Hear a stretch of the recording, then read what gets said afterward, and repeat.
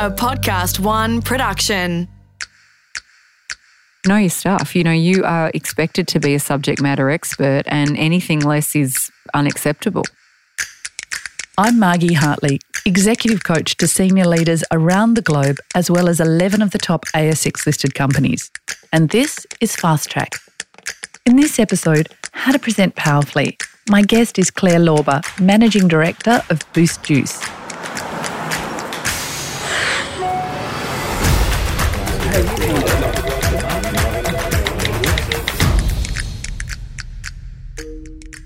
Winging it is no longer an option when it comes to presenting at work. Whether it's in front of the board or pitching to an outside firm, we all need to be powerful when we're presenting. But it seems everyone's got a tip or an idea or a formula, what you should and shouldn't do. To find out exactly how to identify, develop and really own this skill of presenting is one of the best presenters I know. Claire, why is it critical and not just important to present powerfully in the modern workplace? I think it's really important, Margie, so that you're seen as a professional. It gives you an opportunity to be in front of an audience and be the best you can be. Doesn't everybody know this now, though? Like we've got, there were years ago where people struggled to present, but doesn't every executive or anyone in the workplace know how to present? Definitely not. I know many people that avoid presenting and try and pay other people to do it. Some people just have that fear from childhood that they don't want to present in front of more than one person, and people just aren't naturally good at it, so they don't lean in and want to do it. So if you are good at it, you are usually solo, you're being listened to, and how people interact with you and feel what you're trying to say to them and what they walk away with really makes them either respect you and want to listen to you more, or it doesn't. And I think if you can't get your message across and you can't connect, then how do you do that in your work life? If you can't do it when you're presenting to an audience, how do you do it with a team of people that might be sitting with you at a table? So being able to be confident and present is really important to carry your career forward. And did it just come naturally to you? Were you born as a great presenter? No, I would say I've always been a confident person, but a boss said to me once when I was presenting, "You sound like an 8-year-old child." Oh, that's direct feedback. What were you doing to sound like an 8-year-old child? I think because I was nervous, my tone was really high. Short of breath. I was moving around like a child that couldn't stop. And I wasn't aware. So it wasn't until someone sort of pointed out all my faults that you start to realise, oh, that is true, and how do I adjust and how do I learn? And I watched many people presenting, and I found some support people that would sort of give me really honest feedback. And I started again with smaller crowds of people and just built my confidence back up. One of the things that I want to reiterate that you said earlier is this idea of a poor presentation, actually how feelings have a lasting impression, and you can leave people feeling not just bored for themselves, but actually confused, all sorts of things that's not comfortable. So let's get to the nub of it. What's the most important thing to know and remember in terms of presenting powerfully? Just that top thing. Knowing your audience. Got to know who you're talking to, got to know their values, got to know what's important to them. There's nothing worse than presenting on something that people already know and have them disconnect and you're not reading the play. Like if people are disconnecting, do something differently. I think, people's motivation and desire for information is really important to understand. And the way I do that is to speak to a few of them. So if I'm preparing for a larger audience, I might phone a few of them and just say, I've sort of straw man this. Do you think I'm on track? Would you add anything? Would you subtract anything? And sort of explain the few points that I'm trying to land or how I'm trying to do it, and just get a feel, maybe over the phone, maybe over a Zoom, but just to try and get an understanding if I'm on the right track. Obviously, if I can do it face to face with the support team, I would prefer to do that. So knowing the audience, number one, we've done our homework, we think we get what we're doing. Then what's next? Should we have a formula? Like I have to be really open with my view that we've all got a bit sort of tired of the formulaic TED Talk or the formulaic sort of style of presentation. I think we're living in a different age now. What's your view about a formula? My biggest formula is be different. If you want your career to move forward, and quite often I'm presenting with others. It's not just me and my time. So I think, part of your formula needs to be what is your point of difference? Because if you don't have one, you're just going to blend.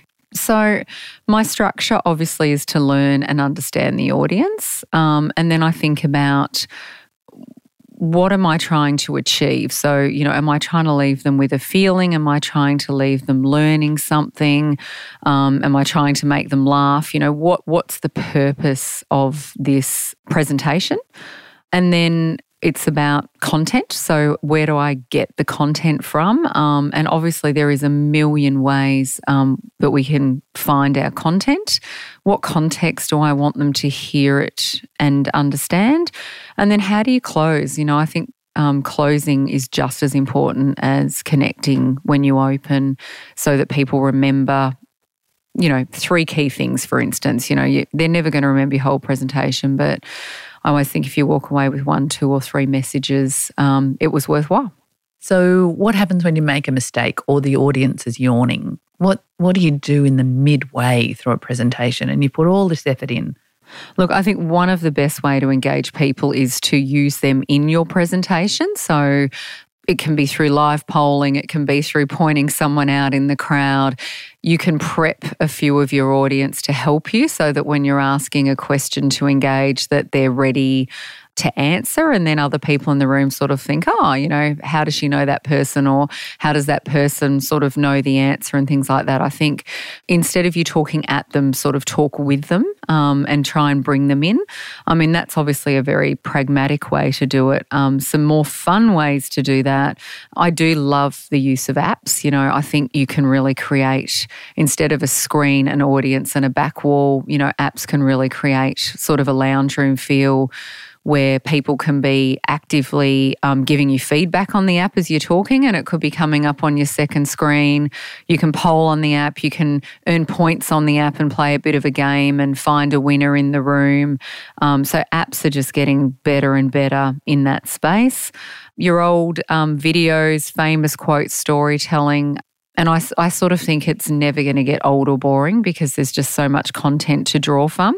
But again, cut it down. These people that play 10-minute videos when the message is in 30 seconds of it, it's like grab the point or grab the feeling and stick to that piece. You don't need to bookend content because, you can cut and dice so easily.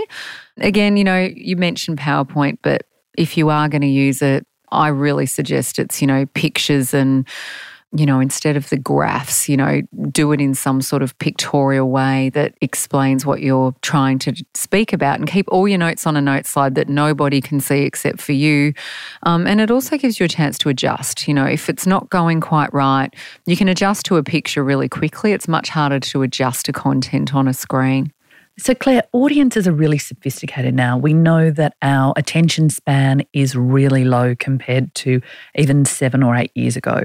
Mm-hmm. I think it's gone from 20 minutes when I was a student to about 7 seconds now, the same as a goldfish. But anyway, we can talk about that in another episode.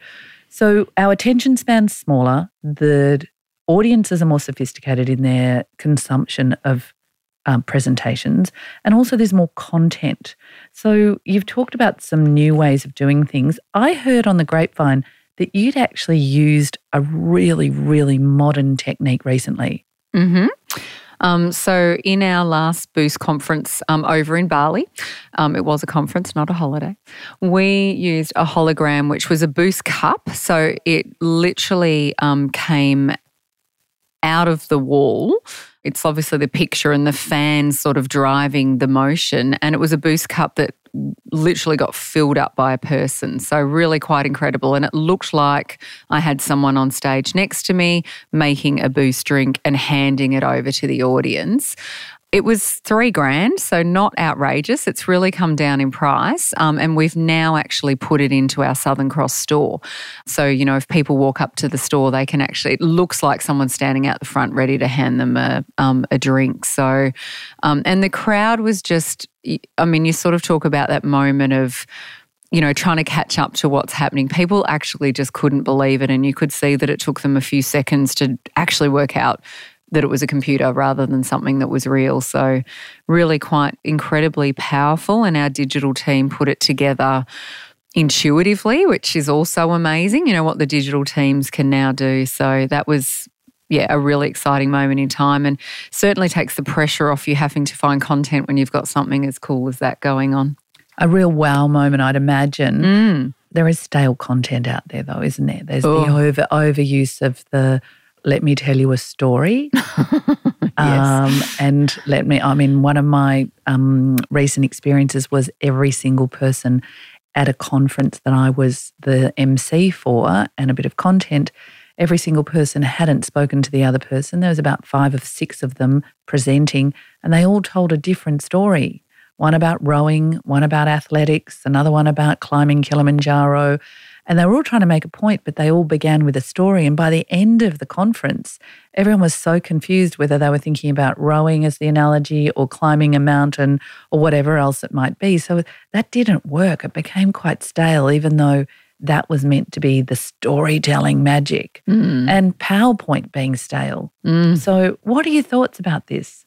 How do you be smart? I couldn't agree more. So if we do a conference, which is like 2 days in a room overseas, the first thing to do is to work out obviously what your theme is. So, for us it might be Boost Your Future. And then work out what is everyone's part to play and how do they bring it to life. So we'll literally sit in a room and just brainstorm and, it might be what's your future customer look like? What does your future franchisee or partner look like? What's the future team member going to look like? How are we going to make a boost drink in the future? Could it be a blender that's upside down and spins around and is more theatrical than what we have today? So that the presentation actually works together and that, the message from A to Z makes sense to the audience. And then the tools, I would do exactly the same thing. You can't all use the same tool and you can't all use the best tool, but as long as you're mixing it up, you tend to find that you keep people's attention. So a little bit of this and a little bit of that, I think is really important. But you mentioned technology. You've got to lean into it. A lot of people that haven't used it are terrified of it, but it's better to give it a go, even if it's just a small piece, and have people wowed by it than stick away from it because you're worried that it may not work or you might make a mistake, because I think businesses that do that are just boring, and therefore we've done it like this for 20 years. It works. Why would you change it? It's a huge mistake that we make.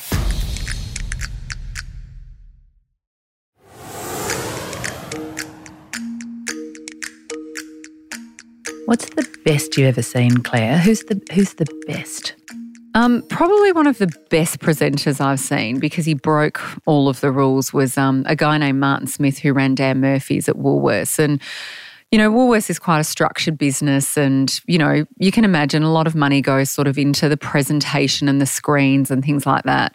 He stood up on stage in front of, there would have been 8,000 of us in this auditorium, and turned the PowerPoint off.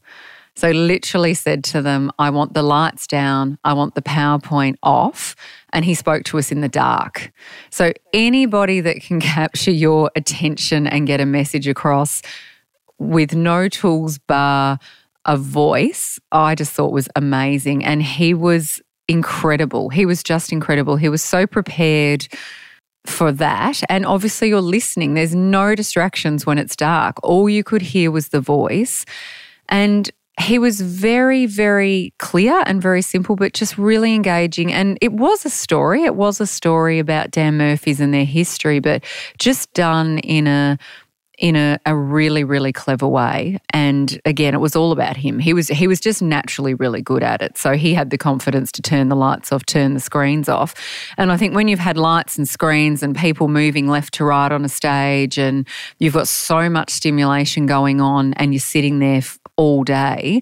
He also got us to stand up because obviously you weren't blocking anybody or a screen. So yeah, lights off, stand up, and a really genuine story tell about him and his journey and how he connected with the brand was just really different, and it's just something that was really memorable. So when it goes against everything I just said. But no, it doesn't, because in my mind you said be different. Yes. Number one rule, be different. Yeah. And you can use all the technology, you can use the holograms, you can use different things when they're needed. But actually also you can come back to basics. But it's being different that's important. So how do you get yourself ready, Claire, before you do these presentations at work or anywhere else? You know, people often talk about they stay up all night, they're sleepless, they stress, they've had a lot of coffee. What's the jam for getting ready? Oh, look, I think the first thing is believing in yourself. You know, I mean, sleepless nights and, you know, practicing till 2 a.m. probably isn't overly effective, and we've all learnt that. So make sure you've got enough time to get ready. You know, if I'm doing an international presentation, it's locked, loaded, done a week out, so that all I've got to worry about in that last week is my body language, the tone, and obviously just bringing the content to life in my mind the way that I want it to be heard.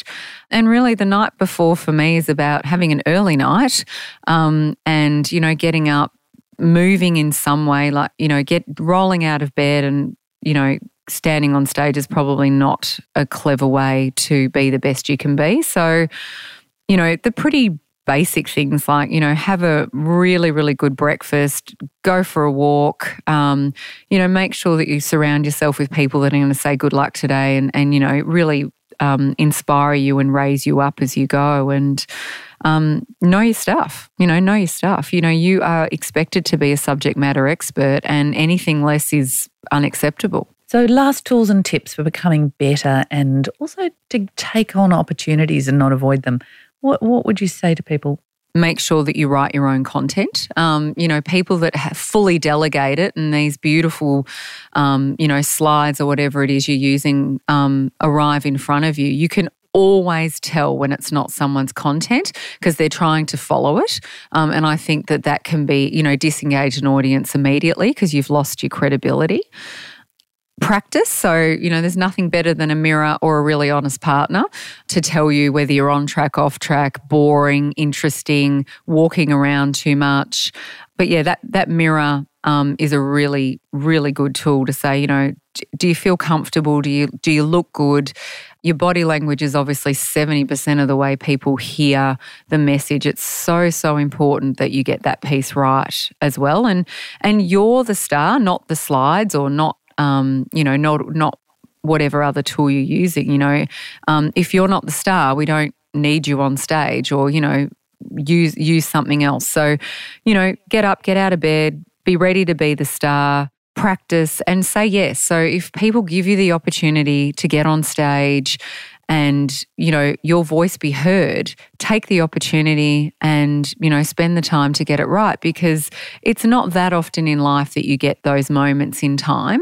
And I've also found I'm the go-to person now for the, you know, the wedding speech or, you know, the 40th speech or whatever, because they know I'm confident to do it and I've had lots of practice. But that gives me those really personal moments that you don't get if you're not good at it. No one asks you to do it. So I've been able to translate, you know, what I do at work into my personal life. And probably the last thing I'd say is, you know, don't live in fear. If you can't learn from others or you don't feel confident, then get a coach, because not being able to do it is just not an excuse anymore. Oh, it's really great. Reminds me of a time when I actually was presenting, and I had my kids over the dinner table, and I'd stand at the end of the dinner table and present to them. And they still remember to this day the talks that I've given. So I can imagine. The poor things. But don't use your children, that's what I say. All right, so winging it is no longer an option when it comes to presenting at work. Whether it's in front of the board or pitching to an outside firm, your quest is to be different, practice and own it. And remember, make good choices. Thanks so much, Claire. Fast Track is produced in the studios of Podcast One Australia. The producer is Brooke Carrigan. Audio production by Darcy Thompson. For more episodes, head to podcastoneaustralia.com.au. Download the app or search Fast Track Career Conversations Podcast.